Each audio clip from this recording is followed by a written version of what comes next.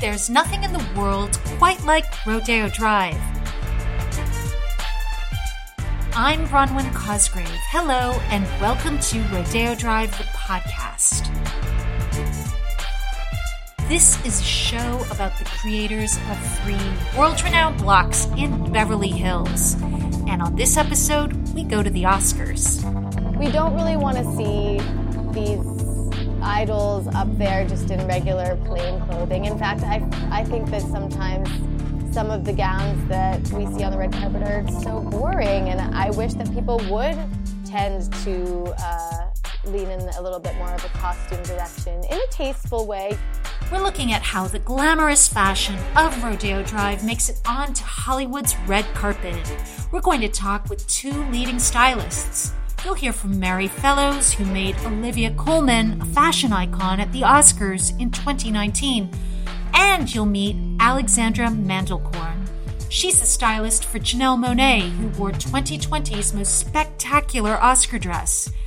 We thought it was time for you to listen back to these style leaders now that the fashion houses on Rodeo Drive are at it once again, collaborating with the worlds of film and entertainment. This episode was first published in August 2020. First, Kathy Gohary. She's president-elect of the Rodeo Drive Committee, and she explained to us why Rodeo Drive and the red carpet go hand in hand. Red carpet is very synonymous, I have to say, with Rodeo Drive. It has become the center of where truly the decisions are made. Most people walk on Rodeo Drive and look at the beautiful stores and they think, okay, well, there's a retail store. There's so much more to that. To the people who have had an opportunity to be involved in any part of the award shows, they're more familiar with what we call our back of house teams. You know, almost every brand has their own public relations person, has their own Hollywood VIP relations. It's no longer the days where a celebrity decides that she wants to attend a fashion show or attend an award show and starts calling up designers and say, what should I wear? That doesn't happen anymore. We are now living through a whole genre of what we call celebrity stylists. And they're working very closely with the celebrity. So it's almost like a triangle between the stylist, the celebrity, and the designer. So it's like a chain of command, but really very, very important relationships that drive these creations that one sees on the red carpet. Truly, yes. So you talk to a certain celebrity and you look at the red carpet and you see she has this gorgeous, let's say, yellow taffeta gown. There's no accident in any part of that gown. The fabric, the color, the volume, the makeup, the hair, the jewelry, it all goes hand in hand. And I have to say, obviously, some of the most important award shows take place in LA. So at some point, we're all get to see many of these outfits before the world, since they're being altered in our stores, or there are secret fittings that take places in our VIP rooms in order to avoid the paparazzi. And of course, it's top secret, and we try to keep it as private as possible because nobody wants the yellow taffeta to be leaked before it gets on the red carpet. After an award show, traditionally, customers arrive in boutiques around the world, including Rodeo Drive, asking for items similar to what they've seen on the red carpet. And often these dresses inspire bridal gowns. Have you had that experience of customers coming in and asking to see something, say, in the same color of a Valentino gown that's appeared on a red carpet? Very much so, almost instantly. Even during the show on the red carpet, many of us, we get texts from clients saying, oh my goodness, I have to have that dress. Or does it come in any other color? Or do you think we could make that in white for my daughter's wedding? So absolutely, it's instant. Literally, the moment it hits the red carpet, we get feedback. Kathy, can you explain how a fashion house decides to dress a celebrity? One has to have arrived at a certain station to have access to, say, a great iconic luxury brand like Valentino. It's just not open to everyone. Absolutely. Very rarely will you get a designer to invest hundreds of thousands of dollars on making a special one-of-a-kind gown for an unknown talent. That just doesn't happen. But there are many, many newcomers who most people might not even know who they are. But the celebrity stylists and the celebrity and the actual designers are more in the know, and they invest in their very near future. Final question. We're seeing award shows broadcast remotely. We're seeing celebrities dressing up for Zoom calls. We're seeing celebrities appearing in their homes wearing designer finery. Why is this important? Again, we go back to emotions. When you are being recorded, and just because there's nobody in the room with you, the camera is there. So technically the whole world is watching. Even more importantly now, before, if you had an audience of a few hundred or a few thousands, now it has multiplied because everybody can have access through their computers. So it's even more important to look special. Kathy Gohary, thank you for talking to Rodeo Drive, the podcast. Thank you so much.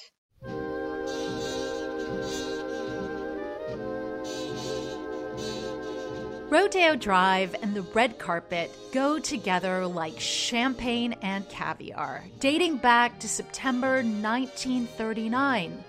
That's when John Frederick's millinery shop opened at 306 North Rodeo Drive, just prior to the December release of Gone with the Wind, a movie, we should add, that has not aged well because of its sympathy for the Confederacy. John Frederick's was founded by two men named John P. John and John Fred Fredericks. They designed 7 hats for Vivien Leigh's portrayal of Scarlett O'Hara. Kristen Dior's milliner, Stephen Jones, describes one of them. It was a big straw hat, very, very big. It was huge on her because he really understood that the hat was a talisman, a metaphor for glamour, that so often the stars' feet would not be in frame, but their faces always would be. And however their face was framed was probably the most important part of the film. And he knew that he had to make that big, striking, simple moment. And that's what he did throughout his career. The hats were the crowning glory of Gone with the Wind. The studio even exhibited them alongside the film premieres, helping to make the movie a phenomenon that triumphed at the 12th Academy Awards in 1940. The following year, the dress designer Howard Greer opened his boutique at 310 North Rodeo, in the same building as John Frederick's. Howard Greer gowned a long list of stars and notably created a drindle skirt and peasant blouse for Ingrid Bergman when she received the Best Actress Oscar for Gaslight in 1945. Then, fast forward to Giorgio Beverly Hills. Fred Hayman opened the store in 1961 and often supplied the red carpet's hottest looks. Fashion and design writer Rose Apodaca explains. It was a kind of glamour that was over the top that you could see in dresses from Bob Mackie, but it also had, mesh dresses by Stephen Burrows that, Farrah Fawcett wore to the 1978 Oscars. So it was kind of, as the store got larger, it sort of broadened the kind of clients it appealed to. But in the end, those clients wanted glamour. They wanted sparkle. They wanted, to look fabulous. Famously, Fred Hayman became fashion consultant for the Academy Awards. What kind of impact did his input have on the red carpet? Well, what happened was that the producer Alan Carr, I believe it was around the early to mid 80s, asked Fred to start doing these shows, pre-shows, talking about what trends were going to be on the red carpet. I mean, seems like such a normal thing we've gotten used to now, but it was really something quite unusual at the time to be talking about the clothes at these award shows. and for really recognizing that, more importantly, the television viewers at home were dying to know what people were wearing. That's Rose Apodaca. She wrote the book Fred Heyman, The Extraordinary Difference, the story of Rodeo Drive, Hollywood glamour, and the showman who sold it all. Fred Heyman's son, Robert, says his father's role in that transition reflected changing times. Celebrities were coming off of the really relaxed and comfortable 60s and 70s, where you had sort of this very deconstructed and almost hippie-ish type of look that translated into the 70s look, which certainly there were fashions of those times which were great. But as you started rounding out into the late 80s and the 90s, I believe the celebrities started understanding more of what was expected of them at the time. They were looking at themselves more as brands, and their managers were really working with them as well, and their handlers, in creating these brands. And so I think that the red carpet was indicative of that. It was an opportunity for the celebrities to get some face time and some body time with those fashions in front of all of the media that was there. And they could spend time talking and interacting with each other and various other people who were at the event. And so it turned out to be a home run. Really, what he was doing was rebranding the Academy Awards and taking a look at that arrivals area and kind of moving it forward in terms of fashion and kind of acting like a stylist in many ways, how stylists work today. That was his creative marketing brain at work. It's really worked out fantastically. If you go to watch the Academy's Awards today, so many people watch the segment on the red carpet, and then they start turning off as the Academy Awards get longer and longer, they start fading out. But no, I think at the time it was a very, very significant move with the red carpet. And I think that Fred Heyman was a big part of it. He was, along with others, he was one of the people who crafted the strategy behind it, the tactics behind it, but worked with many people to make it happen. And there was a great deal of coordination that took place as well. By the same token, you didn't want to have two celebrities showing up in the same exact outfit. And that did happen in a couple of instances. That's Robert Heyman, son of Fred Heyman, the founder of Giorgio Beverly Hills, and by 1990, the Oscars fashion consultant. Around that time, Giorgio Armani entered the picture. His boutique opened on Rodeo Drive in 1988, and he hired Wanda McDaniel. She established Mr. Armani as a Hollywood powerhouse and created a new role on Rodeo Drive, VIP relations. This forever changed fashion's relationship with Hollywood. And for a while, Tinseltown's leading men wore only Armani. Kathy Gohari worked for Armani back then. During those years when people used to talk about the fashion on the red carpet, I mean, it was almost like a joke. Every man who came on the red carpet, Armani, Armani, Armani, Armani, Armani, Armani. There was no other brand. Really, there was no other brand. Everybody had a slightly different version of the Armani suit or the Armani tuxedo, and each one looked better and hotter than the other. Truly, it was a sight to be seen. After that, the floodgates opened. By the new millennium, designers started forging contractual relationships with celebrities. This ensured a brand's presence on the red carpet. Now let's meet two of Hollywood's top stylists. They've both worked closely with brands to give their clients distinct identities on the red carpet. First, Alexandra Mandelkorn. She loved dress-up as a child and trained to become an opera singer. After vocal nodules got in the way, she went back to her first passion and wound up getting an introduction to the musician and actor Janelle Monáe. The first job that we did together was actually the Pink music video, which was iconic and legendary. And I just felt like it was the universe speaking to me and just putting me in the right place at the right time. And it was wonderful. They formed a partnership and worked with Ralph Lauren to create the dress that caused a sensation at this year's Oscars.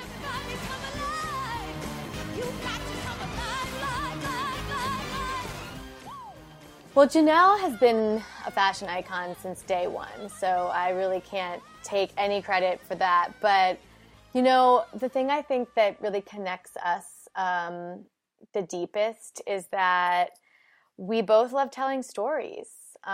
We really do love, you know, creating worlds for her to exist in. So I came on during her album cycle, and for that, for Dirty Computer, you know, we were really creating a world for her to exist in that was very future focused, lots of 80s references, but still like with her android mixed in. We also started playing with color for the first time for her, really. So we're adding that kind of storyline in there, and what kind of color palettes were we going to use to tell her story of, you know, strength and, you know, also pride, because she came out at that time. So using, you know, those different elements to really deepen her message. And then, you know, when it comes to things like red carpets that aren't necessarily for like an overall album cycle, we still want to stay within the Janelle Monáe world. But, you know, as we're promoting each different project, like how do we tie in bits and pieces from those stories that help her red carpet looks have a little bit more depth to them as well. So the 92nd Academy Awards, Janelle Monáe opened the Oscars performing. Tell us about how she wanted to look on the red carpet. What were you thinking about? You know, we wanted something that was going to be classic, but also very different than what anybody else would be showing up wearing. I think we achieved that. And, you know, it was really amazing to work with Ralph Lauren on that, because they have all of that deep, rich knowledge and experience in the classic Americana and classic suiting and classic silhouettes. But they also love Janelle and love working with us. And so they were really, you know, willing to push their limits and their boundaries as well to create something that felt really special and from the future. Tell us about the dress. First of all, describe it. It was metallic?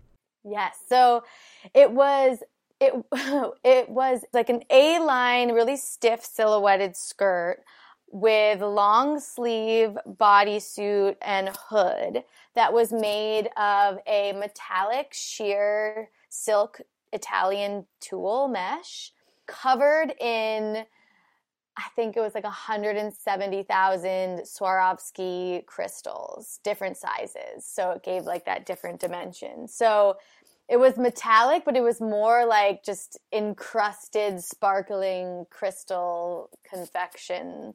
And the skirting was really stiff. It was made, they made it out of all boning, and they like shaped it so that it would have this really beautiful, like undulating curvature to it. And, you know, when she walked, it kind of like would float above the ground. It was very, very heavy. So we had to like, you know, really hoist it up on her waist so that it would have that floating effect. But it was really magnificent. They did such a beautiful job with it. Where was it made? It was made in Italy. The Ralph Lauren team has an atelier there. So it was created, all the materials were sourced in Italy. The team of incredible tailors were all in Italy crafting it. And then it was flown directly to LA. And was it a nail biter getting that dress to Los Angeles? The whole experience was a nail biter. Just Why? Because, you know, well, when you're making something that incredible and frankly that expensive, you know, you really pray that it looks good and it works when you try it on, because if it doesn't, you know, I would never, ever force Janelle to wear something that she didn't feel comfortable in. And, you know, all that hard work and time and effort, you just really hope that it really looks magical when it's put on. Tell us about seeing the dress for the first time. Oh my gosh. Well, we had our fitting at the Edition in West Hollywood. So I walked into the room and they had it on this like beautiful mannequin, and it just looked so incredible, like this floating, sparkling vision. It felt like looking at, the biggest, most beautiful Harry Winston diamond in a case. It was just like sitting there sparkling in all its glory. And then once Janelle put it on, obviously there was tweaks here and there that had to be made, but it was just so special. It was, to me, it felt like the perfect mix of classic, of, a little bit of what's going on right now in modern trends, but then also something from the future, like some queen in a Star Wars movie floating down to earth. So you mentioned the dress was very heavy. I mean, really, if you look at it, it's as much of a sculpture as it is a dress. How did Janelle Monáe actually get to the Academy Awards in that dress? Was she standing up on the way, or was she sitting down? So this is actually funny. Because she was performing, thank goodness, we were able to get ready in the Loews Hotel. She had a suite and... next door to the venue? Yes, right next door to the venue, yeah. So there's actually a underground hallway from the Loews that leads right out to the sidewalk right on Hollywood Boulevard. So we had her get into the full top piece, the bodysuit, and then we had the Ralph team...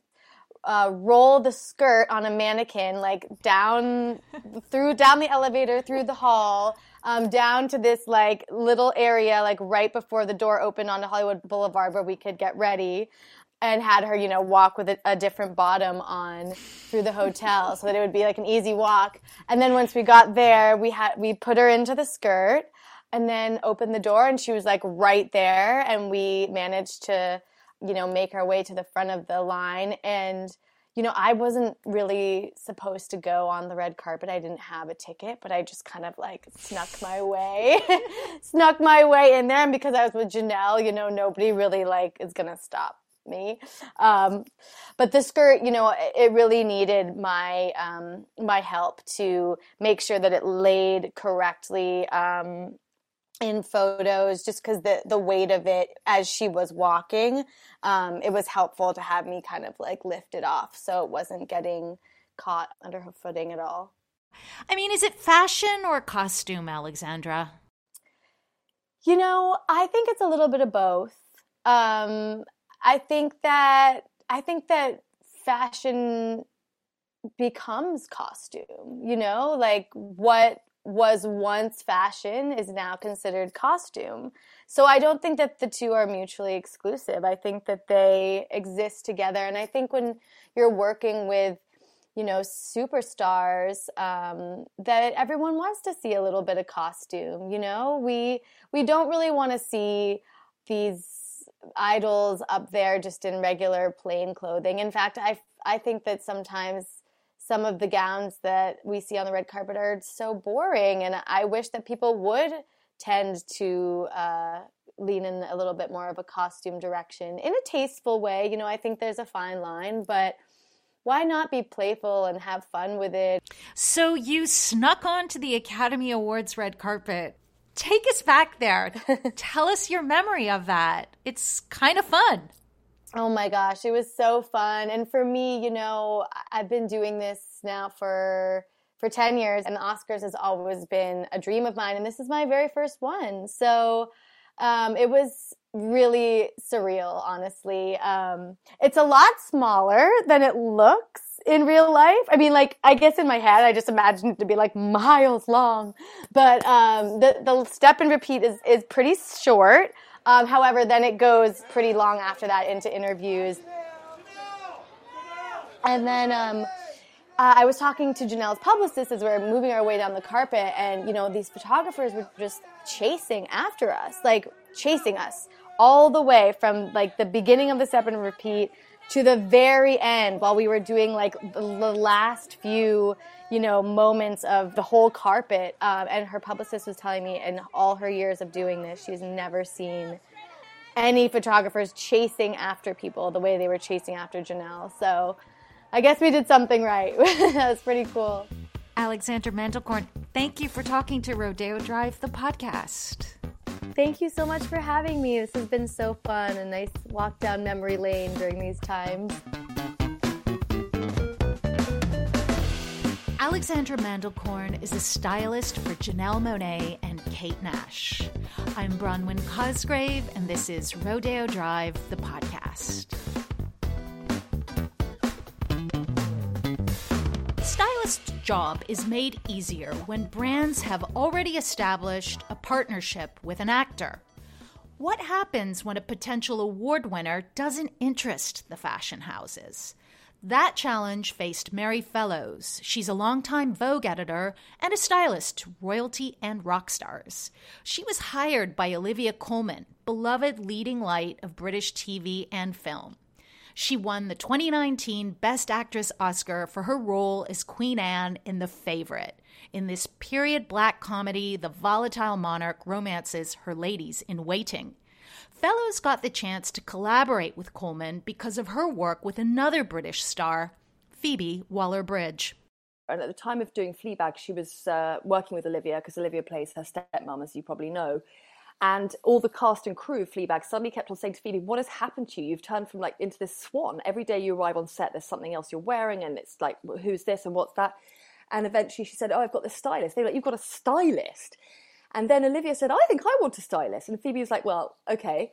And then Olivia said, I've never really had a stylist, but I've got this movie coming out called Murder on the Orient Express, and I've got to stand on the red carpet with Michelle Pfeiffer and Johnny Depp and Willem Dafoe and everybody, and Penelope Cruz. And I think I probably need a stylist for that. And Phoebe goes, oh, yeah, use Mary. So I met Olivia then, and we went ahead and did Murder on the Orient Express. And at the time, she was, to be known for doing a lot of very niche British television drama and comedy, and none of the fashion brands that I had really good relationships with around the globe were willing to dress her. Interesting. Why? Because she didn't have a red carpet presence. She wasn't known at the time for kind of being really into style, or kind of, she's a very low-key, family-minded person. And so they didn't think of her as someone that was a natural fit, because also she's not, a size 0, and it's really hard to get other sizes of clothing, quite often, that aren't sample size. And it was really interesting. And I kept on thinking, this is madness. These people are mad. She's doing this huge studio movie, and these brands are being really ignorant, because we're living in an age of where, we have body diversity, age diversity, women of all ages being celebrated, all shapes, all sizes. And this is narrow-minded and frustrating. And so I thought, well, screw this. I'm not going to keep knocking on doors. And I went to a very old friend called Deborah, who had been... Deborah Milner. Deborah Milner. Tell us who Deborah Milner is and how she helped you. Deborah is amazing. She was the head of couture for McQueen for 20 years. And there's nothing technically that woman can't do. She literally could pull a rabbit out of a hat and turn a sow's ear into a silk purse, as they say. She's one of the most gifted couturiers I've ever met. But she, again, like Olivia, actually, that's why they were a good fit. She keeps a very low profile. She's a mum. She's very kind of, under the radar and very, very humble. And I went to her and said, I've got an idea for Olivia's body, and I want to do this dress, and I'd love to do it with you. And we did it. And I had a broken leg. And so Deborah and I just did the whole thing over WhatsApp with sketches and fabrics. And then we went up to meet Olivia together. And Deborah just pulled it off by making this unbelievable corset that completely recontoured Olivia's body and gave this amazing illusion of length and height. And we used matte black, because it's very, very flattering on the red carpet. Matte black always sucks up all the light. So, you just see a lovely sharp silhouette, really, with, some detail. Just back up to a point you made about size 0 and how fashion brands were reluctant to dress anyone that was not a size 0. Is that because a lot of the clothing that you see on the red carpet is loaned and goes back? So it's really just a sample that a designer might have had in their showroom and would just loan out? Yes and no. The problem the brands have, which I have empathy for, is that, it is very expensive making a custom dress. So if every time, you lend something for a fitting, even you hope it'll come back in sellable condition on the shop floor, but it may not. And that's a risk you take, because you can't bill a stylist or a talent every time that they did a fitting and put their heel through the hem, or it needed repairs or got makeup down it. So for a name that's not got a history of being very established for style, and who hasn't got a huge Hollywood presence and isn't nominated for an award, all those things, they have to take into account a myriad of different factors that help them make their decision about what kind of investment they will make on that particular occasion. And so I see both sides. Could you tell us where you were with Olivia when The Favourite, the film which she was nominated for, was premiering at Venice? So we had met and discussed it over the summer, and her talent management team at United in London said to me, "Look, Mary, this movie is getting a lot of hype already from those who've seen it, and we think it's going to have a very big awards season. So we really need to kind of, pull out all the stops." And I thought it'd be very nice to start off the whole season with Stella McCartney because, both Olivia and I, what we had in common was very strong commitment to our value systems. And I also thought it was quite cool for her to wear a very minimalist black jumpsuit when the movie was so theatrical, that to go in something that's sort of with her newly cropped kind of pixie crop hair and, a brand like Stella that's known for minimalism and a jumpsuit with a cape, the whole thing just was like the antithesis of what the movie was. So it felt right. So the value system was in place, and then the Me Too thing came along. It was like, great, we've got a whole heap of other values to think about here. This is just, it's great. And so we stuck to the black dress code for the Globes, and we had Stella again, and she looked incredible. When Colman got the Oscar nomination, Fellows turned to Prada. Colman brainstormed her Oscar dress while on a car ride with Fellows to the Palm Springs International Film Festival. For me, there was only ever one brand that I wanted to work with for the Oscars, because actually Prada haven't dressed that many big Oscar nominees over the years, or winners. And to me, Miuccia Prada is in terms of the current brands who are operating, she's the absolute ultimate in terms of the fact that she's a thinker, she used to be a communist, she's so cerebral, and yet her clothing is so unbelievably beautiful.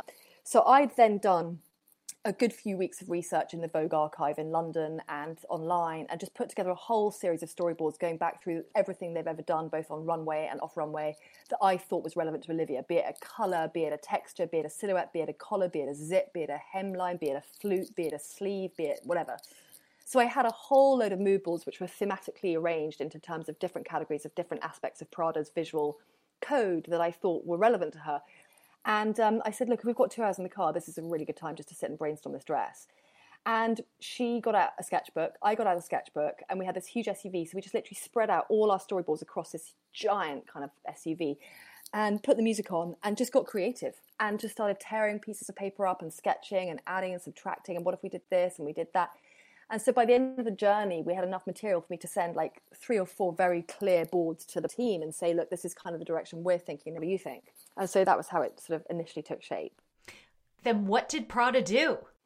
They then spent about, I think it was a week to 10 days, and then sent back a series of just breathtaking, mouth-watering, dream-like sketches that sort of gave me goosebumps and made me slightly draw breath. I mean, they were just incredible. And when I looked at them, I was like, it's number 2. It is number 2. Hands down, it's number 2. And we settled on green or blue. And what I've since found out when we ended up actually using green, as you'll know from that dress, is that green is the least likely colour to be worn by an actress who wins, which I thought was hilarious. Why is that? Do you know, I don't know the answer to that, actually. Well, green on a magazine cover was always forbidden simply because it tended to make models appear like Martians.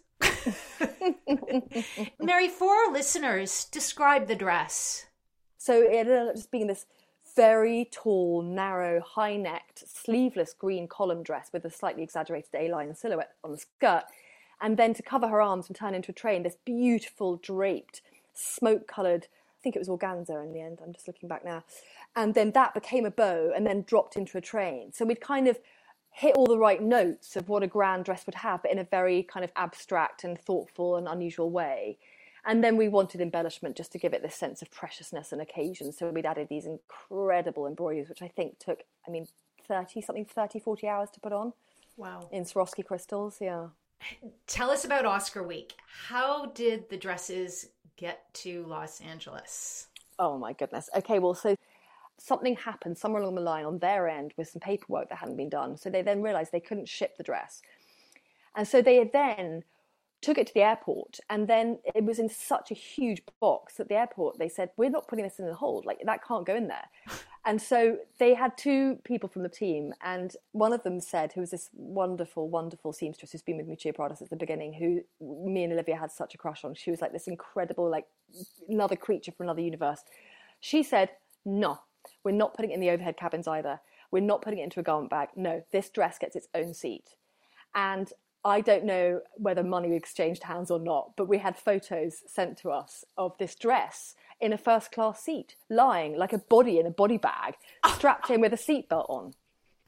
And so it travelled it started its journey to LA in unbelievable style and carried on just to keep that legacy going. Oscar Day. Yeah. The preparation process. How long, where were you?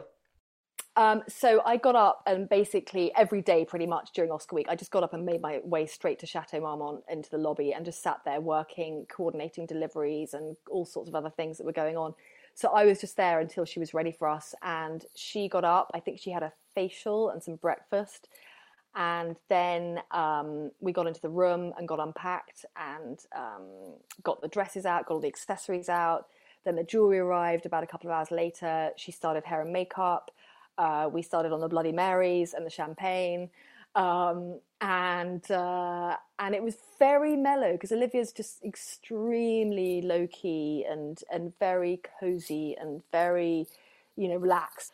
And then eventually it was time to go, and so we rehearsed how I had to give her another choreography lesson, which was how are you going to sit in the car? Because if you sit normally, you'll create a massive crease across the front of the dress where your hip bone is. And so we had to teach her like that she could basically recline the seat and sit forward and push her hips forward. And so then we considered putting tissue paper up inside the dress so it would kind of bulk it out so that she wouldn't, in case she did sit forward at any point. But so we did that, did a rehearsal of the sitting process because it's a good hour to get to the theatre. And that was that. And then as the car pulled away, I literally slumped actually onto the pavement. And as she pulled away in the car and waved, I then burst into floods of tears. I was so overwhelmed. It was such a big moment. And then the security guard from the chateau came and go, ma'am, is everything okay? I was like, it's quite emotional right now. I was going to say, all that preparation, it's almost like saying goodbye to a child. Yeah, it really is. It's like there's such a build-up and there's so much hinging on it. And, the entire world, seemingly, well, not the entire world, but it seems like the entire world is going to be looking at what you've done. And you just hope there's going to be no mistakes, or you just pray they're going to be comfortable and feel happy and feel as relaxed as they can when they've got the eyes of the world and all their flash bulbs and everybody else on them. Yeah, I mean, I think what a lot of people don't realize is that the Oscars is not really a party. It might look like a party, but it is possibly one of the most challenging nights of an actor's career. Yes, absolutely. I mean, it starts, their day starts mid-morning, and then they're in the car at say 2 to 3 o'clock, something like that. And then they have this arduous car journey, then, half an hour to an hour on the carpet. And then they have to sit in a cinema, basically in a big cinema, in a huge dress. Unlike the Golden Globes, where you get to sit and have dinner and you have a little drink and it's all very kind of convivial. No. And so I think it's very tiring, actually, for them. Very, very tiring and very draining. And, everybody wants a piece of you. Everybody wants a piece of you that night. And it goes on till the wee hours, about 4 a.m. Yeah, it does. Exactly. There was karaoke after the Vanity Fair party, which is Olivia's thing. So, final question about the dress. What was it like? Did you watch her getting out of the car and sailing across the red carpet? What was that like? Yeah, it was. I mean, I can only describe it as surreal because there'd been so much build up to this moment, and then to suddenly see it, like when you watch any other awards show where it's there, it's official, it's happening, it's live, and it's just. My eyes were out on stalks, my jaw was on the floor. When you get that disconnect between your mind and your body. It felt like I was out of body or something. I just couldn't process what was happening in front of me. Like I was watching the Academy Awards and the Best Actress nominee, and that was a dress I'd co-created. And there she was. And it was just, I was speechless. Mary, what did gowning a Best Actress Oscar winner do for your career? It did a lot, actually. First of all, it gave me a huge amount of confidence, because if someone had said to me a year before that, you're going to do this, I would have been like, no, I don't think I could do it. And secondly, the phone didn't stop ringing, because I think it wasn't just the fact that I dressed a Best Actress winner, but it was the fact that I'd taken someone who'd been quite, Olivia hadn't had huge confidence in herself stylistically, or sartorially, should I say. And she had become this kind of pin-up for women all over the world who were like, I'm also in my 40s and I'm not built like a pencil. But look, she looks modern, she looks dynamic, she looks timeless, she looks glamorous, she looks really on point. And I think a lot of people were suddenly like, gosh, if a stylist can do that kind of a transformation sartorially with someone, well, then she must be quite talented. Final question, Mary. Tell us the influence of an Oscar dress. I think the influence is, it depends on the dress. I mean, I think the more the dress looks like something that other people could wear, the more that does drive people into the store. And I think also when a brand are associated with a moment like that, it adds a different sort of flavour to the brand. And so I think it does get people looking at the brand differently, because otherwise most of the imagery that customers associate with the brand is otherwise usually runway and campaign imagery. But then when they suddenly see Prada or another brand in real life, and also on a woman who's a real woman, I think it really helps them see the brand through different eyes. Excellent. Mary Fellows, thank you for talking to Rodeo Drive, the podcast. Thank you very much indeed too. Mary Fellows is a stylist and fashion editor who worked with Olivia Colman during awards season 2019. I'm Bronwyn Cosgrave. I look forward to sharing more Rodeo Drive stories with you on the next episode. This episode of Rodeo Drive the podcast is presented by the Rodeo Drive Committee with the support of the City of Beverly Hills. Rodeo Drive the podcast is written by Francis Anderton, with editing and audio production by Avishai Artsy. Brian Banks composed the theme music. Livia Mandul and Callie McConnell are the production coordinators. The executive producer is Lynn Winter. Please rate, review, and subscribe to the show. Share it with your friends. Join us on Instagram @Rodeo Drive. See you on the street.